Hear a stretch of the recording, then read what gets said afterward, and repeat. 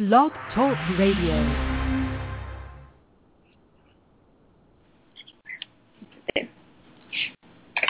Hello and welcome to Let's Talk TV Live on its brand new venue at the Blogcritics Radio Network.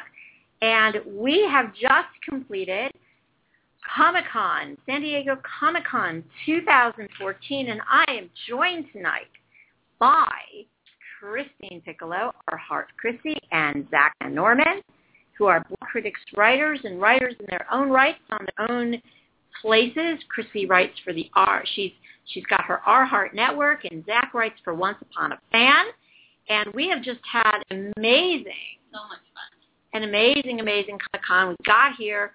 Chrissy and I got here Wednesday. Zach got here Thursday. Yeah. So why don't we just kind of go through the week a little bit.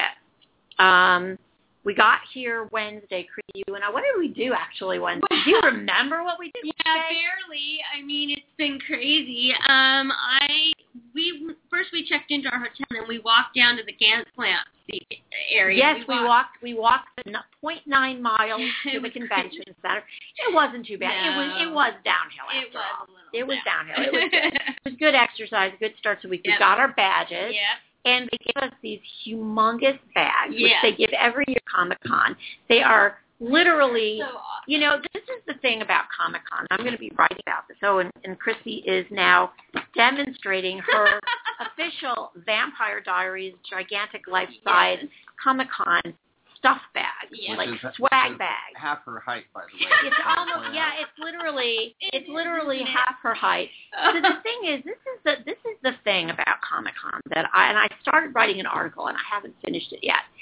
But everything, there's superheroes, right? Mm-hmm. The signs, the posters on the buildings are enormous. Omar Epps told me earlier this week when I interviewed him, I said, how does it feel to have this?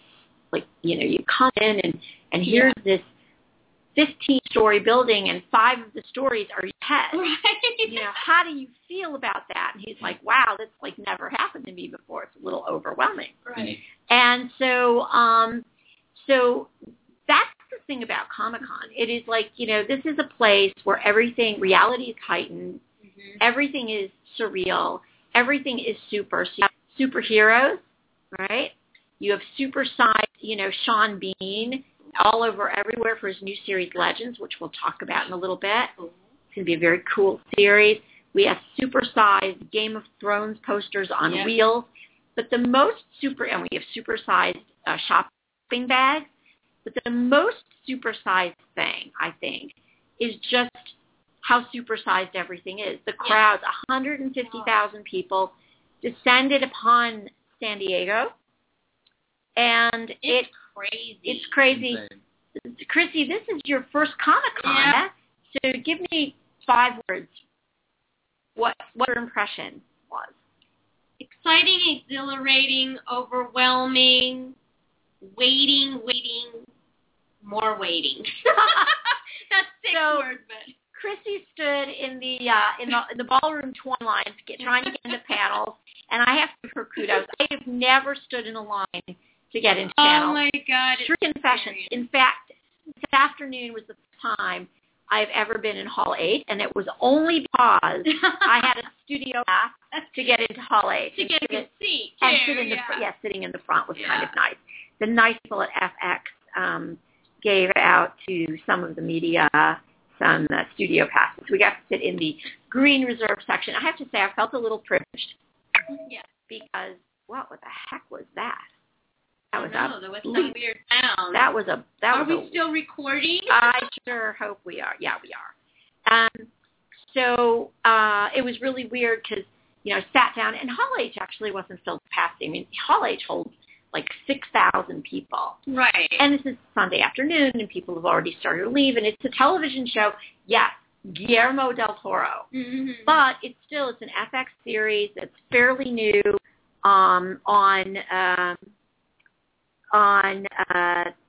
somebody's asked me already, did I make the statement about Rumpel? No, she didn't. Okay. None of us did. So, oh boy. Okay, that's jumping the gun a bit here. Whoa. So the statement about Rumpel. Okay. I would not do that. You guys know how much I love Rumpel. How would I? I didn't hear this. Okay. So I just learned about this statement, and I'm assuming that that's the statement that you're talking about, Patricia. Was Christy? Can you tell me what you told me earlier? Yeah, apparently I found out from my friend. She's like, "Were you at the table with that Robert Carlyle was upset at?" And I'm like, "Well, what do you mean?" And apparently in the press room, there was a journalist, and I figured out it was the table after mine.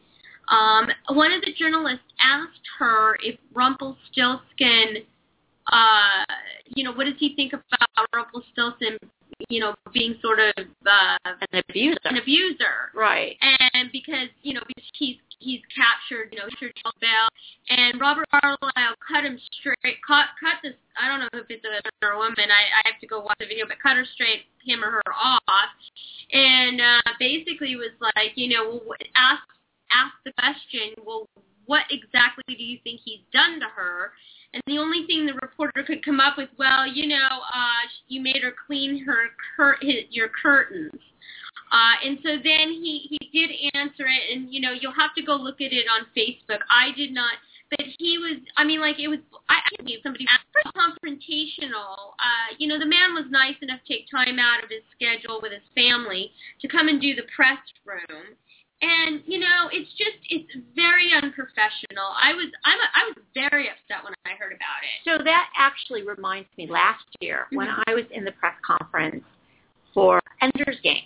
Oh, yeah. And Harrison Ford was asked the question by a guy from a magazine, and it was an LGBT rights magazine, and I totally get where he was coming from to a certain extent. And he says to Harrison Ford, "How dare you be in a movie that's going to benefit Orson Scott Card, who is a well-known homophobe, and actually more than a homophobe. He is actually very vocal about it. And how could he dare do this?" And, and Harrison Ford, being Harrison Ford, one of my superheroes, said, you have to separate the work from the person, the creator, and Ender's Game's story is so powerful. And he answered him with great grace instead of blowing up. And that's the kind of confrontational question that if it's asked in the right way, yes, can actually be quite provocative and lead to an absolute wonderful, discussion. Yeah. So she had asked a question. Do you think that? Right. Instead of, accusing Rumpel and Robert Carlyle isn't the writer. Right. It's not his creation. So it's really unfortunate that happened. And, as some of you guys who follow me on Twitter know, we all got emails a couple of days ago, Thursday. Like the days I think it was Thursday. I think it was Thursday. It was Thursday. Yeah. And I got emails that said, hey, heads up, Robert Carlyle is not doing press rooms or the photo shoots at Comic-Con this year. We let you know. And then some people got a second email with the list of who's going to be there with his name crossed out.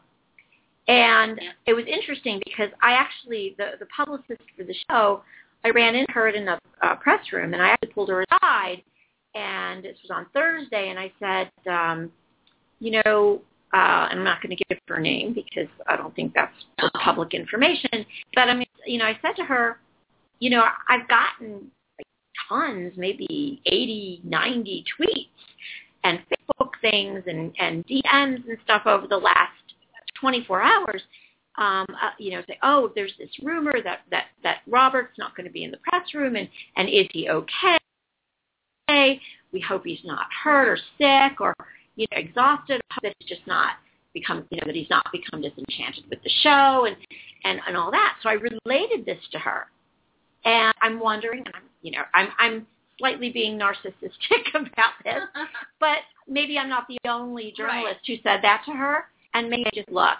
It's possible for you to, and it's possible he had to do that. And, this is a guy who just finished shooting his very first movie. Right. And maybe, he's not that far from L.A. Maybe somebody was going to come down and meet with him. And, who knows? He's also here with his family. Right. So what she told me was, she says, we have him for such a little bit of time. Mm-hmm. He's here with his wife and children. This is for them, something they do, and we want to honor his private time. And, so, and I can totally respect that. Me too. But then Saturday came. And that's what he gets. And so he's here in the press room, and he was, by the way, he was delightful. We all three of us, nice. We all three sat at different tables. Yeah. We all, I'm sure, asked and Yeah. heard different answers to different questions. Yep. He was sweet, and he was lovely, and he was, I have to say, when I congratulated him on his movie, I said at the end of one question, I said, by the way, congratulations on your movie. And he sort of did a double take, and he, big smile on his face. He said, thank you very much. Thank you. And he laughed. He was like, oh, he was like just delighted laugh. Like a, I wouldn't say like a Ruffle laugh or even a Gold laugh. It was just a Robert Carlyle laugh. It was really, I think he was just chuffed. Yeah. By, I'm like, sure. wow, somebody followed the movie. Yeah, he's such a nice man. He actually, I was taking a picture. I took somebody's picture with him as a favor, and when I was done, I said to him, I don't need to take a picture with you because I took a picture last year, because I did take a picture with him last year. And he shook my hand, and he looks at me and he says, Zach, right? And I can't believe you remember. And I said, I was just like, yeah. And he was like, yeah, I remember you. And I was just like, oh my God, that's awesome. Thank you so much. That is awesome. I mean, so he really is one of the nicest, most gracious people. He is, really. and modest and lovely. And he Yes. knows, he knows that he's good at what he does. Right. And he you have to have a certain amount of ego to go out and direct the movie. Yes, and star in it. Star in it, right. And he knows he's good. Multi-award winning actor. Right. In Europe, if not here. And just lovely. I actually did take a picture with him again. He did again. Yeah. I wouldn't have. And then somebody came up, handed me a camera and said, hey, would you mind if I did, if I took this picture? I said, only if you do the same to me. And then I was like, I realized, I was like, Mr. Carlyle, okay. if it's okay with you, he said, of course it's okay with me. Yeah, that's cool. So he was lovely, and whatever happened at that table, I have no idea. And I'm just happy it wasn't one of our tables. Really, That, and so there were 8 tables. Yeah. Okay, there were 6 people at each table. So there were 6 times. There's only 40. 48. I was never good at math. Calculus maybe, but math no. But 48 people in the whole room, which actually is kind of a nice limited press room, because some press rooms have 100 people, and they really, they really did get everybody to our tables and gave us good time. So they rotated out was nice because they had a plan. They had some of them going through the press line, which is the right. They're getting it. They're getting it. So I want to go back. I sort of want to go back to the beginning of the week, because that question came out of wherever, and which was great. Thank you, Patricia, for starting that, and that was like 15 minutes of answer, and that was great. So that's some of our Once Upon a Time. Some of it. So then Wednesday night, Chrissy and I had dinner with some of the other Blogcritics writers, that was really fun. right, at Lou and Mickey's, which was fun. And we were ready for Thursday morning, and I had 3 press rooms that morning, but also I had the Penguins of Madagascar. I have 4 press rooms.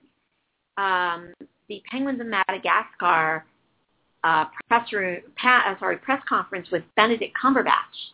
Oh, and yeah, gorgeous man. Sorry, he is. He's not my type. He's too pretty for me. So rough and tumble, huh, Barbara? No.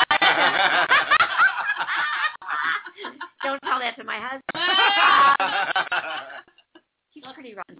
He's actually more built like Carlyle is, slim and slight. But no, I mean, I like them a little bit more weather worn. It's funny because even since I was a little girl, I never thought guys were attractive till they were in their like late 30s or early 40s, and then they got really attractive for some reason. Right. The Cumberbatch is still too pretty for me. Sorry, Benedict. But I have some exceptions to that rule. Hugh Dance being among them. I think he's 40. Or late 30s. Katie, am I right or am I wrong? She's in that room. So anyway, Thursday I actually passed on that press conference, and it turns out Benedict didn't come to the press conference until 5 minutes before it was over. So good choice, Barnett. So I went to press room for Legends, which is Howard Gordon, parentheses, 24 and Homeland. Right. So I went to that press room, and Sean Bean was not there, and people were like, well, he's the big star of this brand new show. Where's Sean Bean? Well, Sean Bean, unfortunately, had a family wedding that was planned way, way, way, way ahead of time, and couldn't come. So he would, and then what Howard Gordon does, he would love to have been there. Yeah. Totally would have loved to have been there, but couldn't. But he'd been at like WonderCon, and he'd been at some other things. And Howard Gordon, it was great. Howard Gordon comes in, and this was right after the 24 panel was over. So he came in, and he was actually at our, we were the first table he was at. And he takes out his iPhone, and he's showing his iPhone. It's like, what are you showing? You got to show it to the whole class here. Howard, share with the class. And he showed it to us, and it was Kiefer Sutherland wearing a Don't Kill Sean Bean t-shirt. So hashtag don't, so guys, hashtag don't kill Sean Bean is like a really important hashtag because, okay, raise your hand if you understand that hashtag. I do. I totally get it. I do. So Sean Bean has gotten killed. He got killed at the end of Fellowship of the Ring. Oh. He got killed at the end of the first season of Game of Thrones. Right. And so, like, I love it. Right, because he was Ned Stark, and of course in Lord of the Rings he was Boromir. Right. I love Boromir so much. Yeah, and he was killed, nobly killed. Yes. And Ned Stark was nobly killed. But still.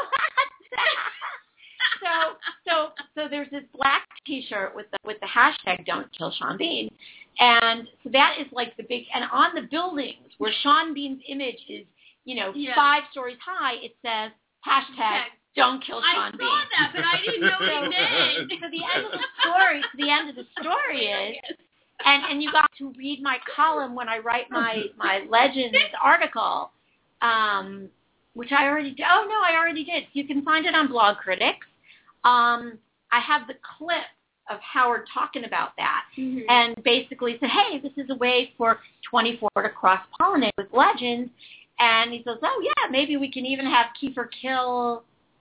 And I'm like, kill who? Like, spoilers for he says, it will never happen.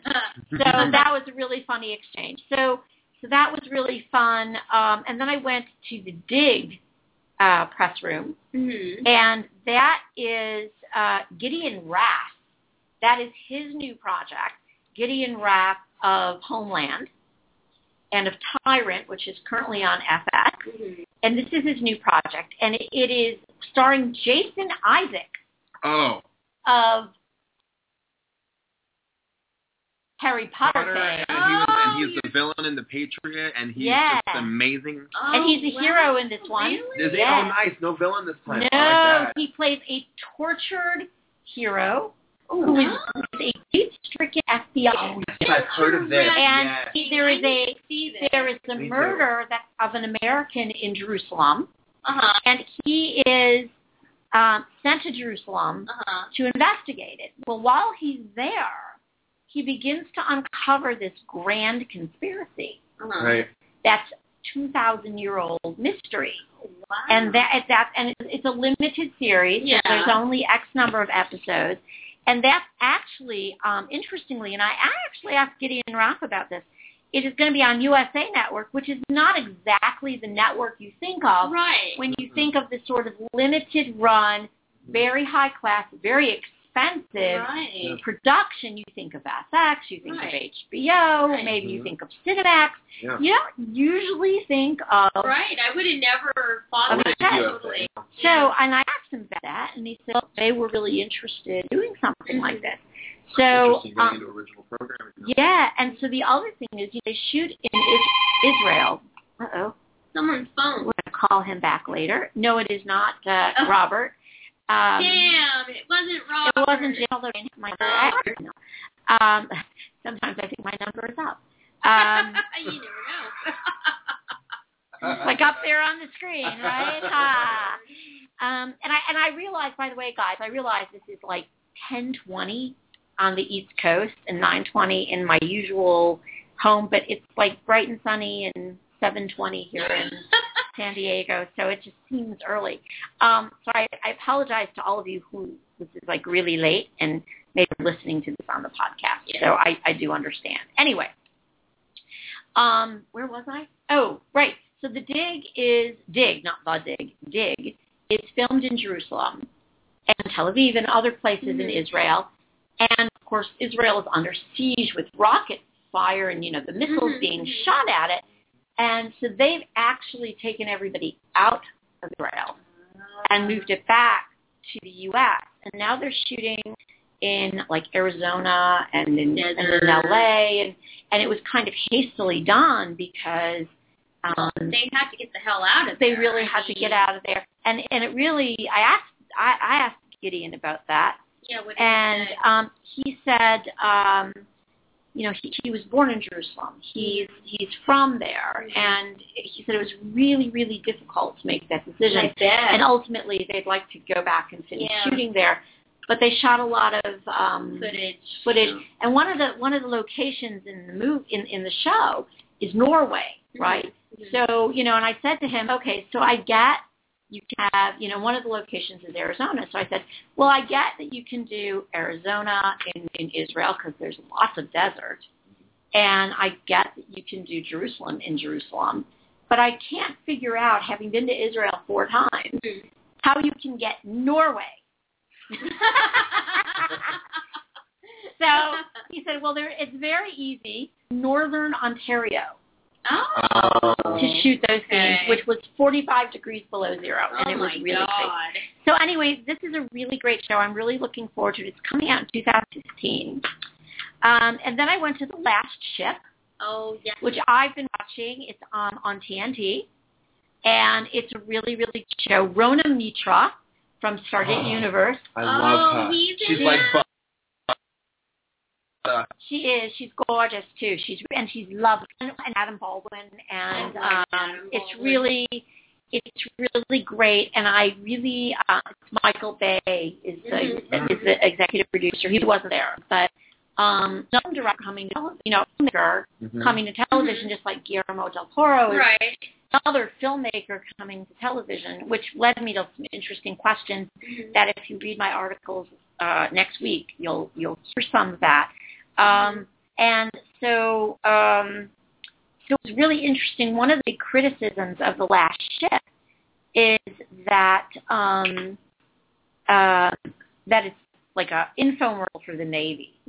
The Navy is super duper involved. Navy SEALs, they train these guys. They live with them. They're on set all the time to get it. So that kind of led to it. So I got to Rona Mitra, who starts talking about, and by the way, it's a virus. It's a virus, and it's decimated 80% of the world's population. And they're looking for the cure, and they're the last ship. There's no government anymore. It's really kind of almost post-apocalyptic or near apocalyptic. Sounds like it. It does. And so I asked her, I said, so how do you see this show? What drew you to it? And she says, it's a cautionary tale. It's about, this real threat that we have in viruses and in all this stuff, and it's very, very real and very scary. And it's really a cautionary tale for environmentalism. And so I just thought that was a really interesting counterpoint, right? So, that was like, okay, hadn't really thought of the show that way. And that was a nice way to do it. Okay, last but not, and I'll get to you guys. Yeah, that's fine. Last but not least, on Thursday, I did, wait for it, Katie, I did the Hannibal press room. Yay. And by the way, Sarah, storming in Chicago, I got this weather warning. And I'm like, I'm not home. And my husband actually called. That was the phone that was ringing before. And I obviously didn't talk to him, but I'm hoping everything is okay at home. Anyway, so Thursday night was the Hannibal. Now, Hugh Dancy and Mads Mikkelsen were not in the house, unfortunately, sadly.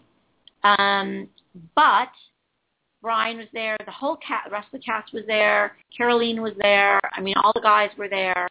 And it was really great. We spent, I think there were 5 of us at our table, and we spent like 20 minutes with Brian. That's awesome. The creator of the show, talking about it, and the writers of the show. It was really, really nice. And, Katie, they are both busy. And I will be writing up my Hannibal write-up, at least some of it. Some of it I'm holding on to until it comes back. Oh, by the way, Katie, I know you want to know this. They will be shooting again starting in October, Brian told me. So it was great. And by the way, I had selfies. I did selfies, and I will also be posting the selfies when I get a chance to do that. On Twitter, I just haven't had a chance to go through my. They have actually done already. I actually don't remember if I posted my pictures. And that's how it is. It's sort of like all a blur. I mean, I'm trying to remember details. Me too. Just kind of like Thursday and Friday are one big ball of what happened. Yeah. Katie says that was common knowledge. The Hugh and Mads were not going to be. Yeah, I knew that. I knew that they weren't. It was just great, and so they fed us. That's the best part, man. So it's yay for the press rooms where they feed you. But see, this is Hannibal, right? Right. And Hannibal is quite the gourmet and the gourmand. So they served these really funky smoothies. They were really good. Were they red? No, one was pink and one was green. Oh. And they were really good, and they had herbs and they had stuff, and then they served this kind of fruit and vegetable thing that was really quite good. And they had soft drinks. It was good. It was good. They had soft drinks and they had coffee and tea. It wasn't as good as the Vikings press room, but I think it's like when they have press rooms at like 6:30 at night. It's like they want to feed you. Well, yeah. But anyway, so the press room was like at 6:30 and to 8, 6:45 to 8. And we actually didn't get out of there till close to 9 o'clock because after all the press things, because it was everybody's last thing of the night, we just kind of sat around schmoozing with everyone. Yeah. And then the cast also turned up Saturday night, last night at NBC's Dude, yeah, they did, which was fun and there. But okay, so that was my Thursday night. So, Zach, what was your Thursday like? I arrived Thursday, and I was actually driving in, and because of one delay after another, I didn't get into San Diego until 1:30. Oh, now, Lord. The challenging thing about that was that I was supposed to be in the Toy Story press room at 2:15. Right. So I got to the hotel, checked in. My friend who dropped me off drove me down to the convention center. I actually had to get out of the car a few blocks away because I was like, there's no way I'm going to make it if I wait. So I kind of power walked my way across the street, picked up my badge, and then ran. I mean, literally ran from the convention center down the front of it over to the Bayfront Hilton. I can't believe you even could. I got there at 2:08, and thankfully, even though press check-in was at 2:15, it didn't start till 2:30, so I had enough time to not look like a total sweaty, hot mess. So that was nice. I got to do the Toy Story That Time Forgot press room, which I am very grateful for. Thank you very much, Barbara. And you're welcome. I got to meet. When's your write-up going to appear in the penny? It will appear very short. Okay. As soon as I have a chance to get to a laptop and actually put words to form. Okay, but John or I will get to it. It will be this week. Probably John will get to it. It's like I have my own writing. It'll be this week, I promise. It was very exciting for me because I'm a huge Disney Pixar fan. No, I did not know that. Yeah, you never know it looking at my Twitter feed or Facebook page. But being the huge fan that I am, I was very excited because Steve Purcell, who is the director of the movie Brave and has worked on various other Pixar projects, he is the director of this short film. It's going to be premiering on ABC on December 7th, half-hour holiday special year. Centering on the dinosaur toys, Rex and Trixie, voiced by Wallace Shawn and Kristen Shaw. And I got to meet him, and I look up to animators. I always have time, so it was nice to have an opportunity to talk with him and the producer and the head of story for this and the composer even. I got to talk to Kristen Shaw as well about the experience, and that was just really fun. It was nice to get talking about the Toy Story universe, the fact that they're developing more toy characters for more generations to keep the Toy Story legacy alive. And there will be a little bit more about that in my write-up on that later on Blogcritics this week, so you can check that out there because I don't want to spoil the whole thing now. So that was pretty much my Thursday. I only did the Toy Room, and then I did go over to the ABC Castle and got in line because I wanted the collector pins. Obviously, I was seeking the Once Upon a Time pin, which was an urn that had Elsa in it from the finale, which I did end up getting, but there's only today, and there was a story behind that too. And it's funny because when I went and I did the line, the very first one that I got was the Toy Story that I forgot. Was that pin? I was like, oh, that's perfect because I just did that today. So, that was really fun.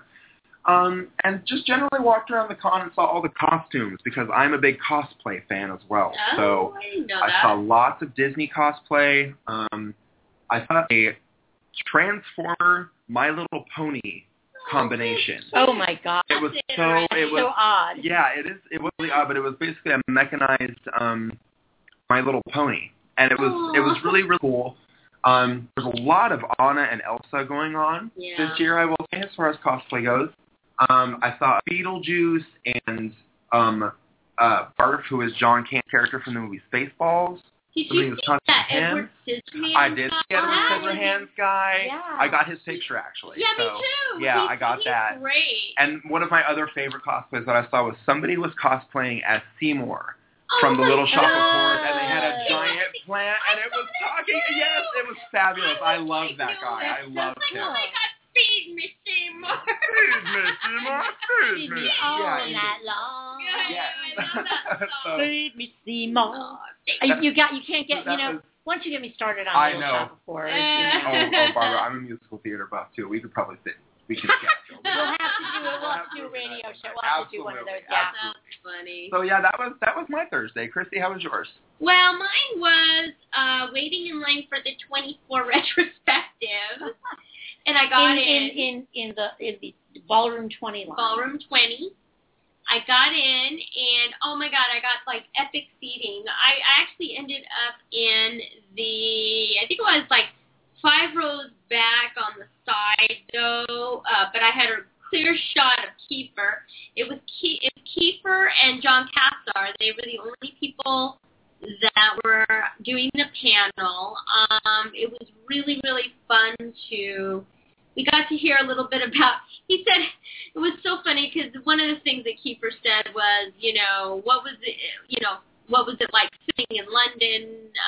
Castor asked him, and of course Kiefer was like, well, he was all real saying, it's not that, it was pretty difficult. And he said one of the reasons why is because, it took like 6 months to get 3 or 4 months to 6 months to get permits to this or that. They have a real big thing about the guns, even though they were fake. They had to deal with that, but he talked about he really had a tough time coming into the first season. This season 9. The one thing that I thought was really interesting though is they allowed fans to ask questions. However, they screened the questions. Now, the question of will there be season 10 never popped up. They hedged around it. So my guess is there will be one. That's what my guess is. And then I had book 2. never knew, Barbara sent me over to the TV Land Legends press room. And here I am. I'm in the room with the legendary William Shatner and Betty White. I can kill you right now. I know, it was awesome. Oh, my God. It was awesome. And the thing is you should have seen, I had a whole list. I had all these questions, blah, blah, blah. I had it all in my head. And I was the very last reporter to ask a question. I only got one question that I could ask them. And I asked them, when all is said and done, how do you think people, are going to look at your careers? Because you guys have done so much. And I won't tell you what question. That's a really good question. Thank you. And so that's, I won't tell you what it is because I'm going to write it up for Blogcritics. So you'll have to read it on Blogcritics. Spoiler alert, no spoilers on the show. So it's a tease. So blogcritics.org. Keep following us. And follow Blogcritics, by the way, at Blogcritics, BLOGCRITICS.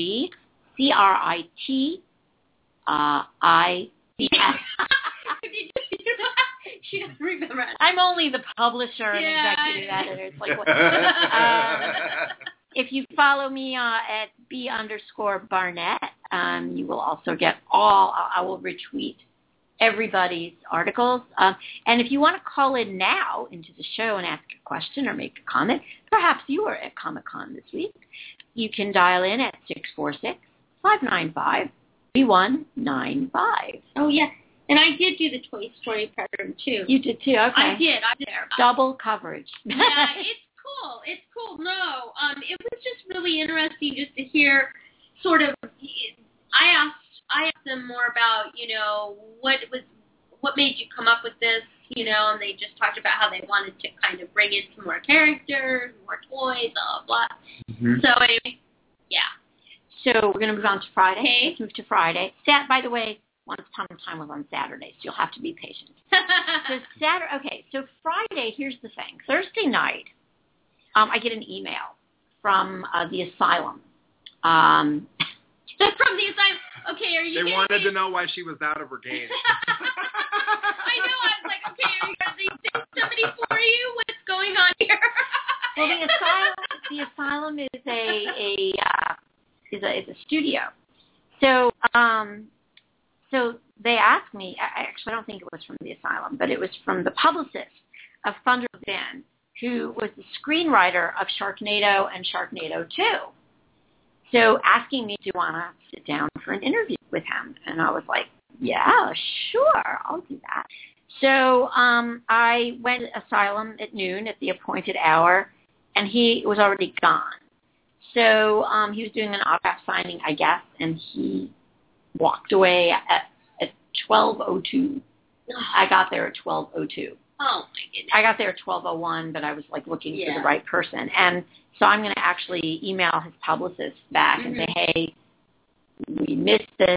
And, Friday was my day of being stood up or being, not where I was where I was supposed to be, but for things not working out as well. But I went right on to interview the daughter of Jim Ward, the creator of Rocky and Bullwinkle. Isn't that interesting? So there's going to be a new Rocky and Bullwinkle short that's attached to the Blu-ray release of the Peabody and Sherman Blu-ray, which is coming out in a couple of months. Very excited. Very excited about that. I never saw Peabody and Sherman in the movie theater, and I heard it's really good. I'm really excited about it. But I interviewed her about her and also the animator of this movie about, why bring back Bullwinkle right now. And Bullwinkle and Rocky was such a creation of the Cold War and the Russians and Boris and Natasha. That sounded more like a Yiddish accent. Russian accent. Boris and Natasha. Boris and Natasha. They came from... Russia. No, from Pennsylvania. You didn't know that? I didn't know and fearlessly there. Anyway, so I asked them, I said, so what's the deal? I mean, you bring them back, and the Cold War, but I said, but on the other hand, look at Putin these days. I said, fearless leader looks a whole lot like Putin. And they said that was not intentional. However, the prescience of the news is horrible as it is. It sort of has the Cold War's back.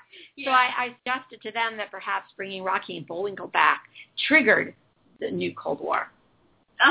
So it was an interesting. And the answer to that question will be in the article. Yeah. So then I had also been offered an interview with Cal Penn. House fans, this was my day of house people. So he's got a new National Geo show called Mathology that they're doing later this year. And so National Geo reached out to me and said, can you come to the panel? And I said, can I interview Cal Penn? And they said, sure. After the panel, we'll set you guys up. So I ran from the Hilton Bayfront where I was doing Rocky and Bullwinkle back to the convention center, which is not far, but it's a good half a mile. Yeah. So I ran back to do that and got there in time for the end of the panel. Went up to the publicist, and they were kicking everybody else they're kicking everyone out of the room. She says, can we do a phoner? So there's good news and bad news in that. The bad news is I didn't get to interview him face-to-face, which would have been so much fun. And I took a quick picture of him, and it's really blurry. So I'm not posting it, sorry. And the other good, on the nice side of it is a phoner is not going to be 5 minutes. It'll be 20 minutes, 30 minutes. So that'll be kind of fun. And we can catch up, which will be nice. I didn't interview him. He's one of the few people at House that I didn't interview when House was on. I interviewed almost everyone else. He and Phew and Omar I never interviewed. But I did interview Omar this time because I went back to the Hilton Bayfront, getting my miles on, and should have been wearing my Fitbit, but I wasn't. So I went back for Resurrection. Oh, yeah. Yeah, ABC show. It was lovely. The press room is great. I was like the first one there, and the publicist who knows me from last year, she's like, oh, hey, Barbara, how you doing? Go on in, grab a Coke and have a seat and sit at table one, and we'll bring you, And then everyone started coming in. It was like half an hour early, and there were a few of us already there, a few journalists there, and the cast didn't actually know we were journalists. That just cracked me up. And we were like, they were sitting down at our tables and, hey, how you doing? Oh, great. Oh, wow, isn't that a great view out? Because we were up high and we could see down to the Gotham zip line. And it was really good. So we were just schmoozing. I have some great pictures of Omar, which I've posted a couple, but I'll post more. And then we got to interview everyone, and it was a lovely press room because they gave us like 10 minutes with everybody. That's awesome. Yeah, so they sent one person at a time, and there were only like 4, 5 of us at every table. See, that's so much better. They gave us like 10 minutes with everyone. So it was really good, and I will be good coming in season 2. Of course, the question, and actually it came up in Legends too, and I didn't talk about Legends at all except the interview. Legends is about an FBI agent who is like so deep undercover, he completely takes on like a whole new persona. So a different accent, a different background, different habits. And Sean Bean apparently had such a great time doing it because he becomes a different person every time. But the question is his character himself a deep cover persona? Is Sean Bean's character really Sean Bean's character? Really Martin Odom, who's the main character. Is he really who he is? So that's like, I was like flashing on Blade Runner, and Deckard. It's like, is he a replicant or not a replicant? And so that was like that. But then when I went to the Resurrection one, the question for the end of season 1 going into season 2 is Omar Epps' character one of the returned? So it's like, there's another one that's like that. So there's like these, Russian dolls where there's layers upon layers of stuff. So I thought that was really interesting that you got now 2 shows that sort of explore that. Is who you are is who you think you are really who you are? Yeah. And then I went to the Agents of S.H.I.E.L.D. and Agent Carter. Yeah. Which was great. Yeah. It was a good press room. Good interviews. I've not been able to get into Agents of S.H.I.E.L.D. I'm really not like a huge Avengers fan. I love the Avengers so hard. I'm such a Marvel person. Oh my god. Okay. I did Agents of S.H.I.E.L.D. I have to say, like, I'm an X-Men sort of girl. Oh yeah. My first comic book crush was on Cyclops. So in X-Men. And I really and I love the X-Men reboot. I love the X-Men reboot. I love Days of Future Past. Like, more than I can. Me too. Oh my god, I love it. The Quicksilver scene in the kitchen. Oh man. Yeah. Yeah. So, and I just love the encounter between Professor X, old and new. Yes. Yeah, that's phenomenal. Powerful stuff. James McAvoy and Patrick Stewart together on screen at the same time. Be still my heart. Really, really, my actor heart. So anyway, but I'm really excited about Agent Carter for a couple of reasons. One is that it takes place during right after World War II, which is a really cool time to have a series, take place. So that was really cool, and I'm really excited about it. The showrunners are women, which is unusual. Right. I think I met too many women showrunners. So that was really good. And then came the Vikings press room, which, as far as press rooms goes, it is the classiest act. The History Channel publicist called me the day before, and she said, "Are you, just wanted to make sure you were coming. Is there anything you need? This is the time.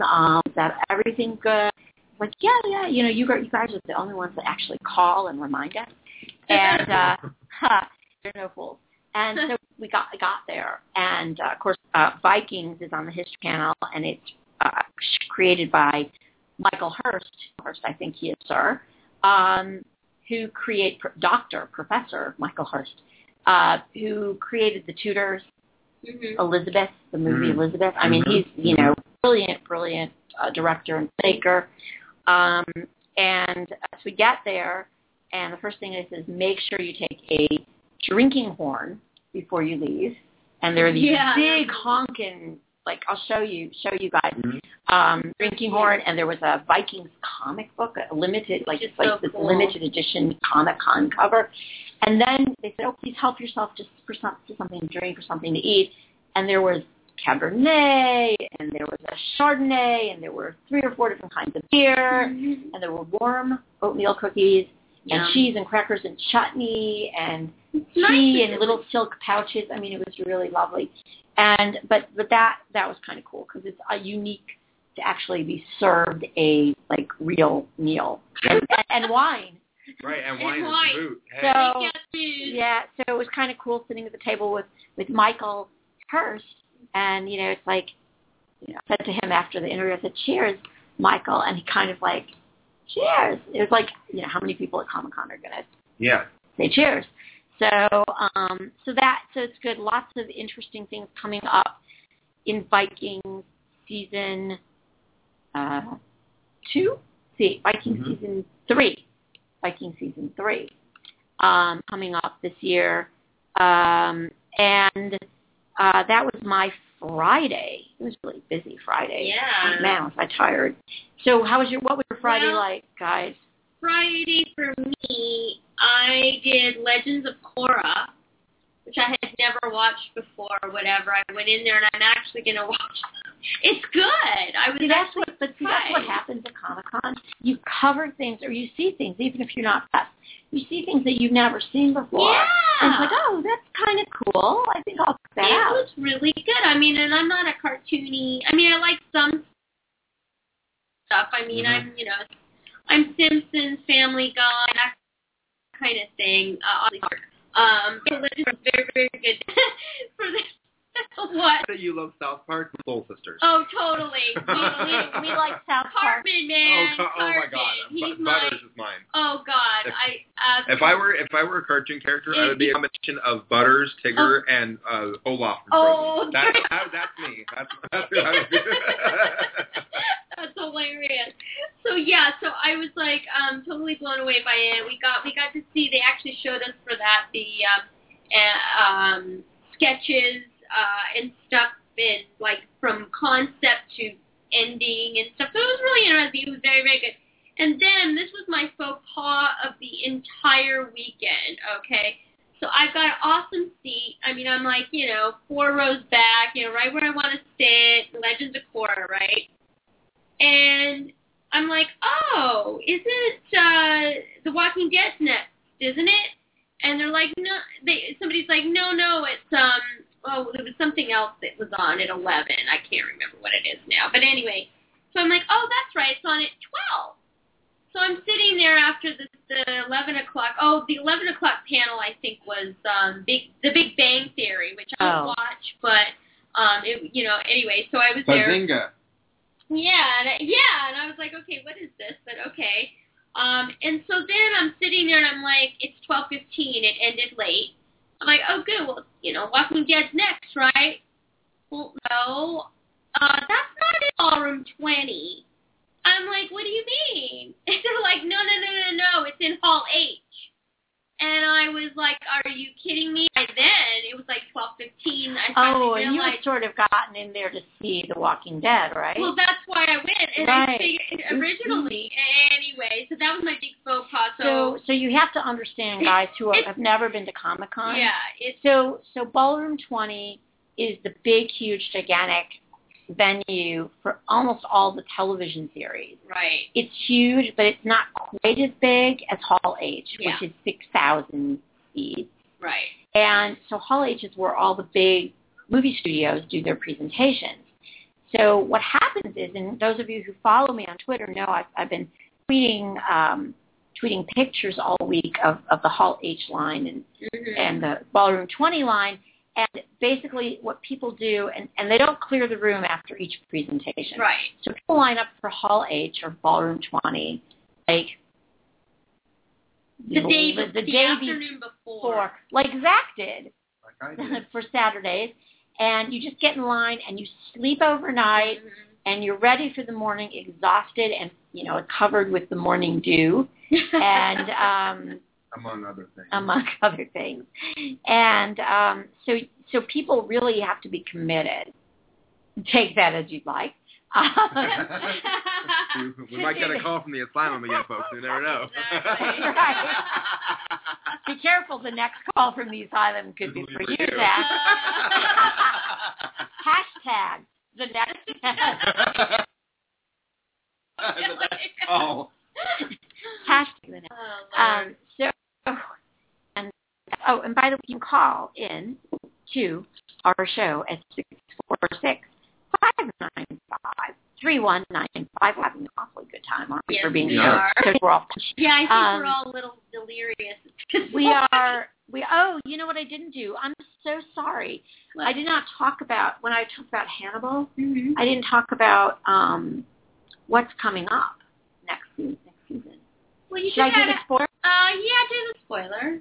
Or should I? Should I spoiler? Well, you should do it at the end. You can do your spoilers at the end of the show. Well, I don't want to do spoilers. Well, then it's your show. You're running the show, I thought. I don't know. All right. So, no, the only spoiler I am going... Oh, you did the hashtag. You devil. I love it. Okay, if you retweet this hashtag, you're automatically entered in my True Detective giveaway. Okay, which I haven't announced yet. But you will be automatically entered to win a copy of HBO's True Detective if you retweet. The next call is from the asylum. And put my Twitter handle and Blogcritics Twitter handle, Zach Van Norman, the Zach Van.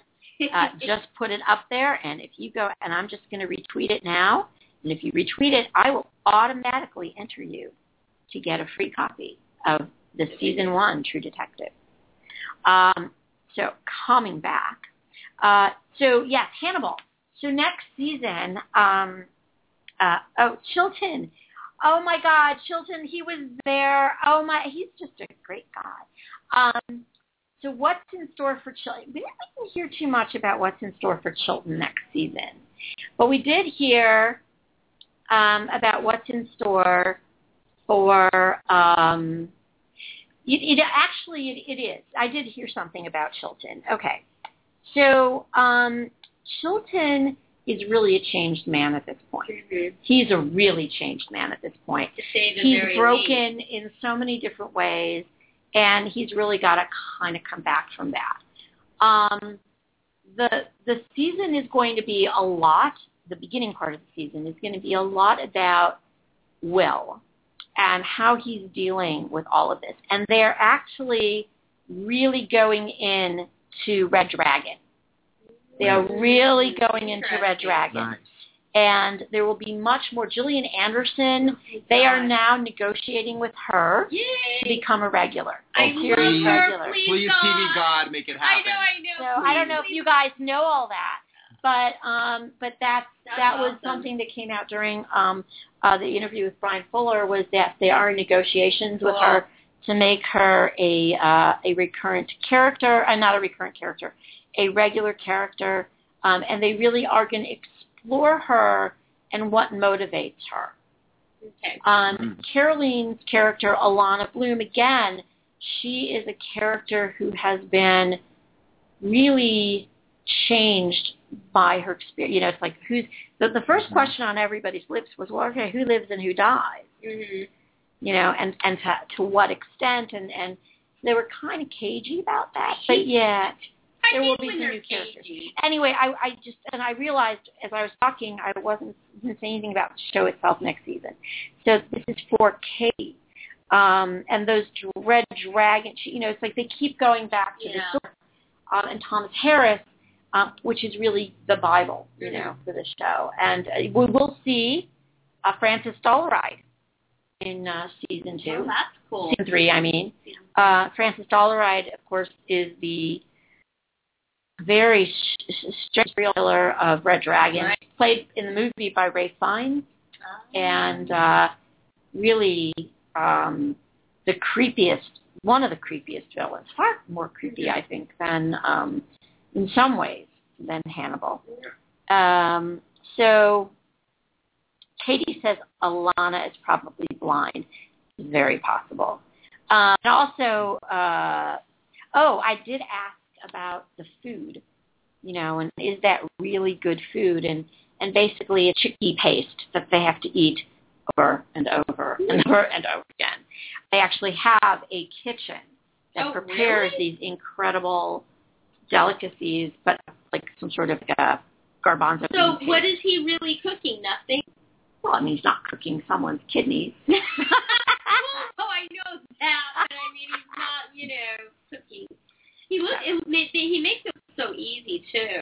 Yeah, whatever it is that however they film it, whether it's, you know, anyway. Katie says, yeah, curious to see who they get for Dollaride. I am too. I wonder if Ray finds is about. He's too old now. But anyway, so this will be it'll be great. So now let's go back to our Friday. Okay, so anyway, so I totally screwed up and ended up not going to The Walking Dead. So I was really bummed about that. But then I went to the original press room at the Bayfront, and on CW, everybody knows. I got to talk to Julie Fleck, who's the executive producer. I was very excited because, of course, you know, she says that it's going to be a lot of stuff going on for the Michelson clan. I don't know if you guys know about the originals. If you don't, they are the original vampires. They were the very first vampires, and they're like 2,000 years old. And now it's Klaus and his brother Elijah that are living in the French Quarter in New Orleans. And now Klaus is a hybrid, so he's part vampire, part werewolf. And he's sort of the bastard child. The reason that he's part werewolf is because his mother had an affair on their father. So growing up, the father always treated him like a bastard son. Well, that's the one person that Klaus fears the most. And at the end of season 1, his father, Daddy, you know, basically Klaus killed him. And we see him that he's able to, one of the witches on the show, basically got broken out of hell, and so now he's going to wreak havoc. And so that's what we're going to see. I got to talk to Daniel Gillies, who was a little on the, I don't know, I'm not going to say, let's just say he was nursing a hangover or something. He was pretty cool though. And I got to talk to Phoebe Tonkin. She plays Haley. The girl that plays Davina was amazing. Talked to her. And we talked to Leah Pike. She's wonderful. She's such a great person. She's the one that plays Tammy. Anyway, there's going to be a lot of video and stuff, and I will write an article for Blogcritics, but I'm going to post the articles under RHeart Network on YouTube channel. I did videos of all the interviews, so I'll try to get those up by tomorrow. Blogcritics first, though. Yeah, Blogcritics first, but then, yeah, no, I'm not going to put the videos. Well, no, I'm not going to put the videos. I'm not going to. I know. Yeah, you know what I mean. I know. So I did that, and then the last thing I did was, what did I do here? Oh, my God. I had the best Sleepy Hollow. Okay. My Sleepy Hollow press room was exciting. I met Tom and Nikki. I met the whole cast and four of the so the producers, Alex Kurtzman, Roberto Orsi, Heather Caden, and Mark Goffman were there. The entire cast included John Noble, Lindy Freeman, and I did interviews with all of them. And what was interesting was that it's really funny. You know, the other journalists on the table, it's on my table. I think there might have been one or two that watched the show, but pretty much nobody really did. So I just sort of took over the interviews and was like asking all these questions. And so anyway, and then after, they were really cool. I had some of them sign some of my stuff, and it was really cool too. Alex Kurtzman, when he came over to my table, I had brought just a couple of things for them to sign, and I had it sitting next to me. And I wasn't going to ask until, like, you know, at the end of everything. Well, Alex is like, what do you got there? Because there's no Sleepy merchandise anywhere for Sleepyheads. People know that. And so I'm like, I said, well, I got this off of eBay. It's the Emmy nom consideration DVD. And he looked at it, that's really cool. You know, and I said, well, yeah, I'm kind of hoping you guys would sign it later. And, sure, no problem. They were, like, surprised that I even wanted their autograph. It was very, very cool. So I had a great time. Good. On Saturday, too, we did a Sleepy Hollow. That was Sleepy Hollow going through the Oculus Rift. So that was fun, and met the cast. And I'll be posting, and I think Chrissy, too, will be posting video. I'm doing a screencast after this, actually. I'm doing a screencast, Sleepy Attic. If you go to Sleepy Hollow Attic, @screencast. I tweeted it out under @Sleepy Attic, but that's going to be at, what time are we out of here? 8:30? It'll be 9 o'clock Pacific time. So. Okay, so Zach, what was your Friday like?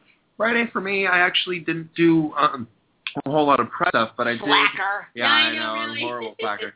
But though I did go back through the Once Upon a Time castle again, looking for the pin, and I do want to say that BC has a couple of shows coming up that look very exciting to me. One of them is called The Quest, which is a reality competition show that is basically Survivor meets Lord of the Rings or Once Upon a Time. It's basically like they built a whole like medieval village, and there's jousting and sword fighting and monsters and creatures and magic and things like that. So it's going to be a reality competition. I'm really excited about that. The first season will be premiering soon. We do not have a date as of yet.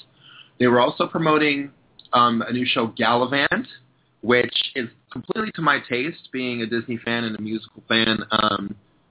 It looks hilarious. The songs sound, they have lyrics in them that you would not expect to see, frankly, on ABC and Disney. So really? Yeah. Because they had a sing-along inside the castle. They were showing previews of Gallivant, and it had a little sing-along thing at the bottom. And one of the lines was that the main character has, he made us love, and it goes, she had a body built for sin and just a little touch of nymphomania. And it was, really. That's it was totally Absolutely So not. I think, Zach, you and I are going to disagree on this show. I know, yeah, because, well, you've had the advantage of having seen it. And, it's better than... Okay, so I saw the trailer a while back, and I thought, this is just, so Disney. It is so Disney, but I love it, though. It's so freaking Disney. And, even the music is written by Disney. Alan Menken. Right, Alan Menken. So I was like, okay, I'm going to give this a chance. And they put a screener up of the pilot, and I watched it. And I have to say it's a little more adult than the trailer would lead you to success. However, it is very Disney, and it's a little bit... See, I love Spamalot. And they're calling it sort of like, Spamalot meets, and you can't. They're running in parallel universes. Right. And so I think I might pass on that one. You can cover it for us. Yeah, I'll look at it. I'll take a look. Another show called The Whispers, which is very exciting. It looks really good to me. I actually don't know the general premise yet because the first time I heard of it was standing in line at the castle. But basically it starts out with this little girl, and she's talking to someone that nobody can see, and you think it's a magic friend. Her mom comes over and tells her to come back. And it goes to later on, they're in the house, and the mom is in the kitchen on the phone, and the daughter is out in the treehouse, and she's not supposed to be. And mom is up there, and the daughter has drawn an X on the floor, and she says, you're supposed to step on it. That's what he said. And mom steps on it, falls through, and she dies. No. And then the trailer picks up from there, and there's a whole mystery of trying to figure out, more children can hear the whispers. Oh, my God. And the government is somehow involved. There was a scene in the president's office in the Oval Office. It looks very this exciting. totally, like genre TV. It really is. Again, huge. It's like it took them 20 years to, Yeah. Well, but then at the end, right, the main detective, the woman who's investigating it, turn on. Right. She hears the whisper. At the end, she can hear it now, too. So it's a big question of what is going on. What is this? And it's every time I saw it, I got goosebumps on my Really? Now when is this on again? It comes out later on the fall, I believe. Okay. I actually recorded it on my phone, and I'll be that video to YouTube. I'll make sure that it gets to Blogcritics so anybody who's listening, you can hear this. So you heard that first. So I heard that, but then Friday night, since Barbara was just mentioning people who were camping out, that's what I ended up doing because I was going to attend the Once Upon a Time panel on Saturday, and I had planned with my other friend Ashley Benson, who was with me, that we were going to go to the panel and cover it together for Once Upon a Fan. So I had plans. I was going to go, hang out at the convention center, maybe have dinner with some people and so forth. At about 4 o'clock, I got a phone call from Ashley, and she tells me that the line for Ballroom 20 has started for me. 4:30 in the afternoon, Friday. Oh, my God. So, of course, I joined her. Right. Camping out on the grass at about whenever they closed the convention center. What did they close? 7? They closed at something like that? 7. 7. An hour later at 8 o'clock, they moved us all to in front of the convention center. Now, let me just explain this for anybody who's never been there before. Outside of the San Diego Convention Center, there's a long line for cars, buses, shuttle buses, taxis, and that kind of a thing. Well, that's where we were sleeping, folks. Out on the sidewalk in front of the convention center. Heads towards the convention center, feet towards the street. Right. Now, and the other thing is, we were filed in line. We were about 30th in line. Oh, my gosh. So we had to do it in rounds because nobody, obviously, if you're in a group of people, you can't all leave. So we all had to do it one at a time. We all had to go back to our hotel rooms, get our pajamas, our blankets, our pillows and everything. Because obviously we were not prepared at 4:30 to have that stuff.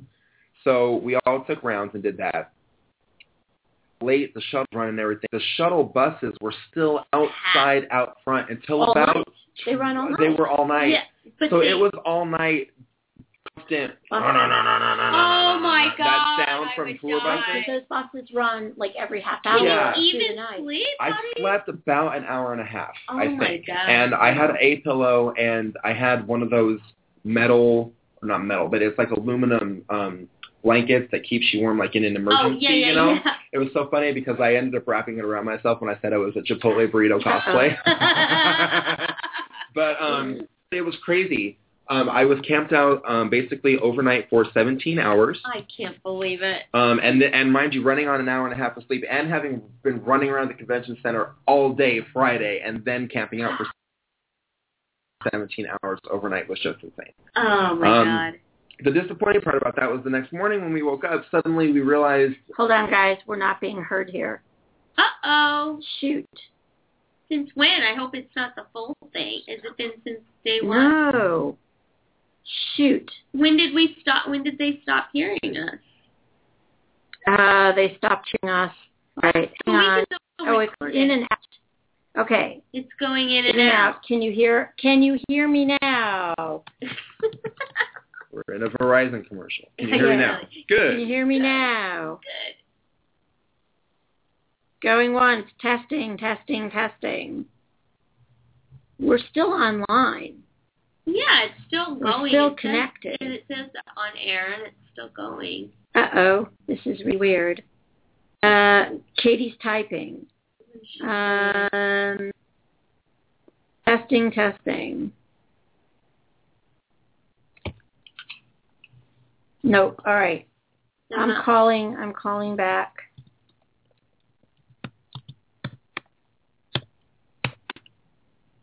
Okay. I'm going to call back.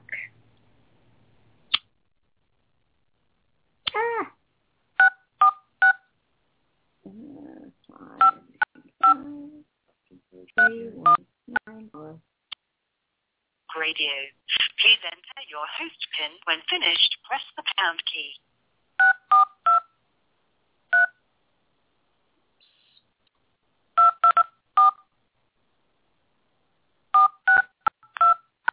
I'm sorry, but I did not hear you press at least 4 digits of your PIN number.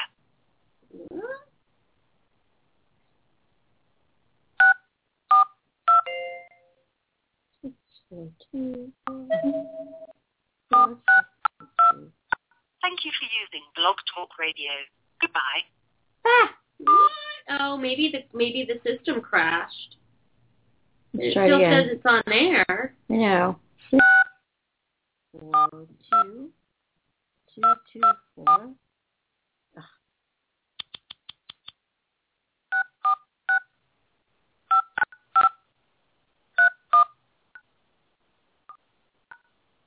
Talk Radio.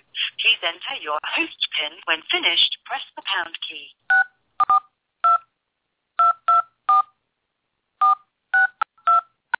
To start your show now, press 1. It appears that the host has already dialed into the show. Only one host is allowed per show. Using Blog Talk Radio. Goodbye.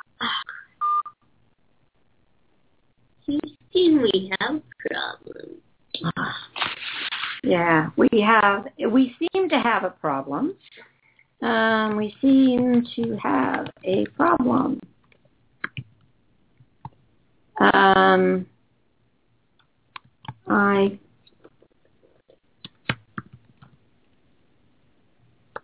Are you still here? Not hearing? This is really odd. I'm really sorry. I don't know if this is recording or you just can't hear me. So we're going to keep talking, even though we seem to be not being heard. I think it's still recording.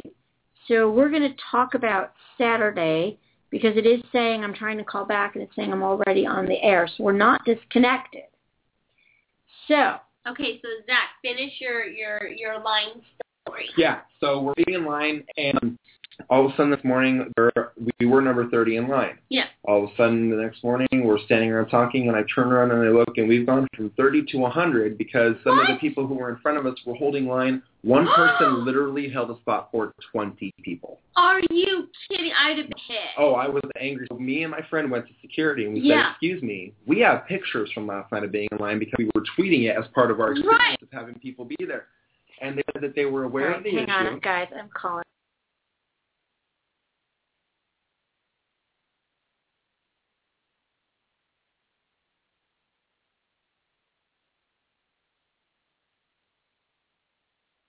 Hi, guys. Can you hear us now? We've reconnected. Hello. Hello. Testing. Hello. Can you guys hear us Anybody now? there? Can you hear us now? Verizon just paid us. No, just kidding. I wish. Hello. Can you hear us? Hashtag Blog Talk Radio is having a problem. Yeah, see, I think they might crash or something. Okay, so I've just reconnected.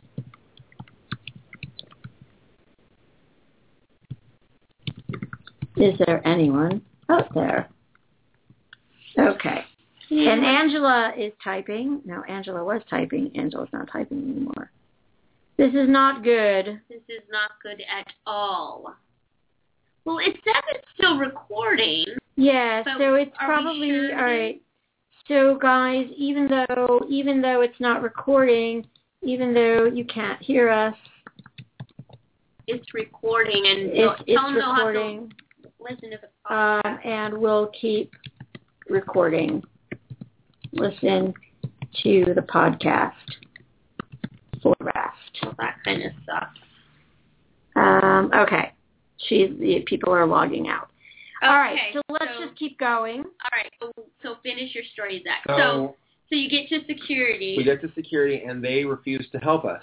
Oh, my They said God. that they were aware of the issue and that people take advantage of it all the time, but unfortunately there was nothing that they could do about it. Now, I disagree. Yeah, I disagree too. Now, granted, it didn't end up being a big deal because not everybody who was cutting lamb was going to Ballroom 20 like we were. Okay. A lot of them were going to other panels. Okay. And that's fine. However, if it had not worked out that way, right, we would have been way in the back for Ballroom 20. Which is unacceptable after camping for 17 hours. Okay, guys, because we are back in good stead here. So, guys, if you can't hear us, refresh. Well, we've only got 12 minutes and 51 seconds left of the show. Oh my God, it so went quick. We need to talk about Saturday. All right. So Helix, you can read about my article. It's great. It's going to be a fantastic second season. It will be jumping time. We'll be exploring the consequences and nature of immortality, as well as the conspiracy that underlies everything that's going on in Helix. So let's talk about Once Upon a Time. Yeah. Great. Okay, who wants to go first? You guys go first. All right. So, Once Upon a Time. It's like my brain is fried. I know. So it was great press room. We got to talk to everyone. Okay, so we had everybody. We had one. Except for Jennifer. Except for Ginny Goodwin. Yeah, who's staying mom of a new baby. Yeah, so we had, this is the way they came around the table. We had Captain Swan, Rumbell, Charming was by himself, Regina was by by herself, and then we had Adam and Eddie. And little Jared. Jared is adorable. And Robert and Emily. Together. Emily. Yeah. So Robert and Emily, they talked about, the beginning of the season is really about, for them, returning, the honeymoon and returning for the honeymoon. And I asked Robert what's up for his character coming up, and he says, really, it's about this relationship between them. And he really does love her. You got that as well. And he's trying to do the right thing by it. There's also in season episode 2, they're coming back from the honeymoon and they are met at the pawn shop by Henry in the middle of the night, who has come to Rumpel for some advice. Which is going to be interesting. It should be a really, really good scene. And as Robert said, it was, Henry's growing up, and they're going to really explore a more, parental, grandparental kind of a relationship between the two of them. And I think that appeals to Robert because he was quite passionate talking about it. He's a father, right? He's the father of an adolescent son, I think. Right. And he's got 3 kids, and his middle one is a girl, I think. And so he's got a son who's around Henry's age, I think. And so this has got to be very resonant for him. So that's kind of good. And Captain Swan, of course, they're going to explore that. Which I knew that was coming. We will have 2 half seasons again. Yes. The first half of the season will be, the first half of the season will be the Frozen thing. The second half of the season will be something completely different. However, by the end of the season, everything will seem to have come together. Right. Everything will tie together. So that's kind of what that, and Jared, talked a little bit about growing up on the set, and he said how much he loves working. I asked him about this scene, and how this is going to play with Henry becoming closer to Mr. Gold, and he said, he loves working with Robert. He says he is an incredible actor, and he learns. Every time he's on set with him, he learns something else. Yep. That's what I asked him, who is he? I asked him, who have you learned the most from that since you've been growing up? And he says Robert Carlyle. And I think almost every single actor in the show will say the same thing. Yeah, whether they're adult actors or not. And the same thing was true in Stargate Universe. Oh, really? Yeah, if you listen to the commentaries of the episodes, they all talk about, every time he had a major scene on set, they would all go to the set and watch because it would be a master class. Right. So that was kind of cool. But so what else? So I asked Lana, I asked her, I said, so, you're going into the 4th season. What would you like to see for your character? She said, evil. Totally evil. So I said to her, well, that's what you said to me last year. And how did that work out? It worked out okay. Yeah, that's fine. So, but she ended up being the hero of the second half, though. Which is because Rumpel turned out to be the hero of the first half. Yeah. And she's the hero of the second half. And they're the ones that have, or the redemption stories really on that. Right. Well, I asked Robert.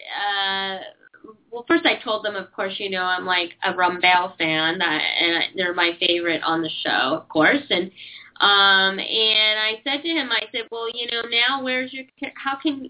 Basically Neil dying. I was very upset by that, and a lot of people are because that's your happy ending. Where are you going to go from there? I know. I'm so upset about it. I'm so upset. I know. It's it's seriously, and so he was okay. No, he said, he was he says, well, there's different ways, this is just going to be a new chapter for him, right. And this is going to be, he's not going to, it's just going to be a new, not launching, but a new era for his character. So, I just lost my train of thought. Oh my God. Who would have thought 4 days of insanity? I don't know. I would lose my train of thought. We're all punchy. We all are all punchy. So I asked. What did I just keep talking? All right. Say something and I'll come back to me. So I was there for Once Upon a Fan, and when everybody first came in, I was also doing the photography thing, so I ran up to the line and was just taking pictures just with my phone because I didn't actually have a camera that I wanted to use because I left my other camera on the table for when they came in. Oh, so my God. I was taking the pictures, and I talked to Jennifer Morrison briefly right before she took her picture, and she's amazing and lovely, my hero, and I love her to death. And I talked to Captain Swan first, and then Josh and Jared and Lana and Emily and Robert, and then I talked to Adam and Eddie last. And one of the things that I was asking about, and you'll see this article later on because I'm going to send the same write that I have for Once Upon a Fan. Have on Blogcritics first, though. Oh, no. Yeah. Then you can read it, immediately. No, you can, as long as you post it there first. Well, Gareth let you do that. I don't know how to talk. But one interesting thing about that is that I just want to say that there are a lot of parallels between the Frozen characters and the Once Upon a Time characters, and you will see those parallels being played out this season. Adam and Eddie did confirm that to me. To us, too. At our table, too. We talked about that. So there's a lot of parallels going on with Frozen, particularly in the characters of Elsa and Anna. Their personalities, their struggles together, their whole dynamic is actually mirrored in a lot more characters than you would think. Interesting. As is Kristoff, as a matter of fact. Hans is also going to have a part to play in that. We may see some, I can say this, we may see some drama going on between Charming and Hans. Interesting. So I'll be able to drop that little tidbit there. But overall, it was a great experience. I can't speak highly enough of that cast. Oh, I know. And kudos to whoever was running that room, because it went really smoothly. Like, they had a plan. They had rotating. And the thing that really makes me angry in these press rooms is that, they come in and they have all, the press line is first, which means all the video, on camera video, and the photographers. And, they hog up all of our time. Right. And it really annoys me. So I loved that they kind of rotated them around. Yeah. So, Jeff and Trami. Yeah, who are the producers for the show. Yeah, Jeff and by the way, I mean, that wasn't my experience this year with any of the press rooms. Yeah. I just thought, we had more time with more people at more of the press rooms.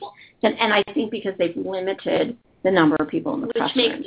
Sense. So I want to just talk really quickly about The Strain, which was today. Oh, yeah, you did The Strain today. Guillermo del Toro, the master of horror, Pan's Labyrinth, I love that movie so much. Pacific Rim. I mean, he really I did not love that didn't so much either. But Guillermo del Toro is a master visionary filmmaker. He really is. The Strain is scary, it's so and good. It is. I like it. And watching tonight's episode you on got to this see it. I gotta wait till I get home. I went to the press room, and everybody didn't get to us. So the publicists, I love FX. They're like the best publicists ever. Because they said, we'll set up phoners with you guys with the cast you missed, which is pretty amazing. Yeah, for sure. And they said, oh, by the way, we have some studio passes reserved seating in the front of Hall H. Can we give them to you? And it's like they gave out like about 8 or 9 of them to us, and to our table specifically, which was lovely. And this is a hybrid sci-fi horror historical that really the lead on my story about The Strain is this. Guillermo del Toro is tired of romanticized vampires pining away for lost loves, misbegotten by ironic heroes. Instead, the master director went back much farther than Victorian literature and into the history of the myth in creating FX's new hit series, The Strain. So what he did was he has the vampirism is spread through a virus, and there are these incredible weird worms. Weirdo, weird worms that spread this. Tentacle almost, and it's a virus, and really this whole zeitgeist thing of viruses, which hits Helix, and it hits The Walking Dead, and it hits The Last Ship, and it hits even 28 days later, 28 weeks later. I mean, it's it's viruses, which are something very real for us. And so he's taken that and merged it with the vampire legend, but also with World War II and Nazis and a conspiracy that goes back hundreds of years. So, Nosferatu, it's really a great mashup of a series. And Sean Astin is in it. We got to talk to him. I interviewed him again.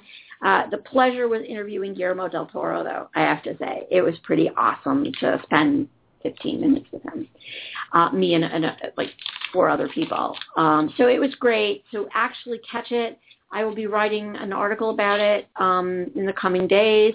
So catch us on blogcritics.org. Catch our Twitter feed at Blogcritics. And you can find me at B_Barnett. Zach, what's your Twitter feed? I'm at the Zach Van, which is TheZachVan. And Chrissy is at RHeart Radio. And at Sleepy Addicts. And at Sleepy Addicts for you Sleepy Hollow people. And we will talk to you after the summer. Probably I'll pick up the show again on a regular basis. Right now we're doing True Blood every week. Yes. So tune in tomorrow night for our True Blood show with Chrissy and with Jimmy Daly, John TV. This is Barbara Barnett on behalf of Zach Van Norman and Christine Piccolo saying good night and see you after we get back from Comic-Con. Bye. Bye. Bye. That was fun. And that's a wrap. Well,